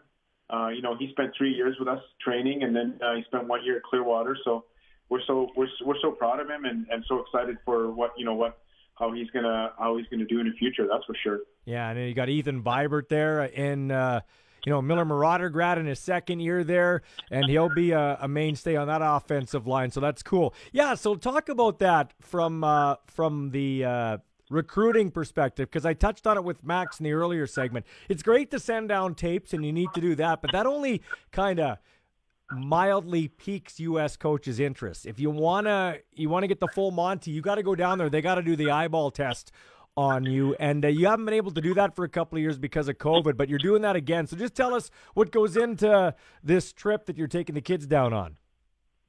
Well, I tell you, this is a big part of our program, and this is a big part of our program growing and growing football in this province. So what we've done before COVID is we would load up a bunch of kids in minivans or whatever it was, and then we'd hit camps. So this year, in June, starting in June, we're heading down to South Dakota State. Is going to be our first school. We're hoping to get into your son's school and for a visit, if nothing else, because their camp dates don't coincide with our trip. But we're going to SDSU. Is going to be the first school we're going to hit. Then we're going to go hit Northwestern, like we did with Ethan when he was with us. Mm-hmm. We're going to hit Kansas. We're going to hit Iowa State. We're going to hit. We're super excited about going to Nebraska this year because there's a huge connection between what Chris is doing with Nebraska and us going there. So Coach Frost we're meeting him and some of the players that actually went to Nebraska from San Antonio. So it's going to be a lot of fun. I think we're going to end up going to 6 schools, Ballsy, over a period of 8 days. So it's going to be hectic. It's going to be a lot of fun, and it's going to be busy. So and you know what? I think we're taking 24, 25 kids. So it's something that the kids rarely get to experience here. They're short camps, as you well know, right? Mm-hmm. We took Ethan that 1 year, 3 to 4 hour camps. Pile of coaches always, looking, Division I coaches, Division II coaches, Division III coaches. And this is where they get their 22, 23, 24 recruiting kids, right? So it's a lot of fun. You have to get in front of the coaches. You know, they want to see what you're like in person, and then you know, they follow it up with film and everything else. But you know what? There has to be that face-to-face interaction. They want to see the kids, and they want to see the kids perform, right? So, and that's kind of what that's kind of what we're all about. We're training the hell out of these kids throughout the winter, and then in the spring, they're going to go down and show what they have to these American coaches. Zeljko, you know, and I want to point this out. This isn't about just making sure our kids go to the United States and screw Canada. I mean, I think you're open to directing kids into their best possible spot. So that doesn't mean, hey, I'm taking you down and you need to go to Division II over, let's say, U of A or U of S or U of R. Like, you're going to be a guy that's going to be straight up with them and say, hey, this probably isn't, you know, what are you looking to do in school? It's not all just about football. No. I mean, listen, like we're all about giving kids an option, right? I mean, we have so many kids in our select program that want to stay and play at home, right? And they're going to play for the U of R. And listen, number one option has always been play, you know, be passionate about the game and play where you want to play, right? That's what this program is entirely all about. You know what? We've never, in the last 10 years that we've been running this program, ever said that something is bad or something is you know, and we encourage kids to do what they want to be doing and what they're passionate about, whether it's RMF, whether it's, and we're U16, U18, U of R, U of S, the Thunder. Like, I mean, man, we've got like probably 60 kids that were part of our program playing at those different levels. Mm-hmm. You know, and that's always been, you know, like our mainstay as far as developing the kids and allowing them to play at the next level. I don't care where it is, as long as they're passionate about what they do. We incorporate so many life skills in what we do, and the kids go on to the next level and are successful. And look at, like, we have 14 or 15 kids playing at the U of S, like probably just as many, if not more, at the U of R, with the Thunder, with the Hilltops. I mean, 75% of the U of S's kids are from Saskatchewan, you know, so that bodes well for football in this province. Let me stop you, though, and you're absolutely right, because I can speak to it because my kid went on the trip. I can tell you right now you're not BSing. That's you open the doors. That's the key. You're opening the doors and a chance for a world of options people thought maybe they didn't have. But I'm just going to ask you, pretend I don't know what this is all about. I'm just asking you the question so people can hear it right from your mouth. When you say Kansas and Nebraska, Northwestern, and some of these schools, people are like, really? A kid from Stoughton can compete against somebody from Nebraska? But I need you to tell the people, no, our kids can compete. Like, it's not like you're taking kids, you're taking their money, and you're not like, it's not like you're taking their money. You're helping them because you believe in them, and you're not setting them up for failures. Where I'm going with this. No, man, like I'm taking two kids. I'm leaving tomorrow. I'm taking two kids to Texas Tech. You know, I mean, that's a Power 5 school. You know what? Like, again, you know, I've been saying this for 10 years. Our kids are so much better than most people give them credit for. All you have to look at is the Football Saskatchewan ID camp from last weekend. Look at the select numbers that are in those, like the 40 times, the shuttle, all of that stuff. Look at the numbers that your kid had. Then go look at the CFL Combine numbers. Mm-hmm. You know what? It's the numbers are almost identical. Yeah. The numbers are almost identical. So why can't we then have our kids play somewhere else? Yeah. You know, I mean, you know, like there's opportunities out there. There's 129 Division I schools. There's 140 Division I AA schools. There's, you know, 100 and some Division II schools. All of those schools offer scholarships. There's 26 U sports schools in Canada that play the game of football. You know, I mean, obviously there's 338 million people in the U.S. But at the end of the day, our kids have the ability to play anywhere. And I'm not just saying, you know, let's go play Division I football. Like, it's not for everyone. It isn't for everyone. But listen, the kids start training at, you know, when they're 9 and 10 and 11 years old. You will see what's going to happen here over the next couple of years, Michael. I've said this to you a million times. This is going to be the most heavily recruited area in the entire country. because of the talent of football that currently exists in this province. It is unbelievable. Well, I can speak from personal experience. This guy right here, Zeljko Stefanovic with the Saselex football program, definitely has the kids' best interests at heart.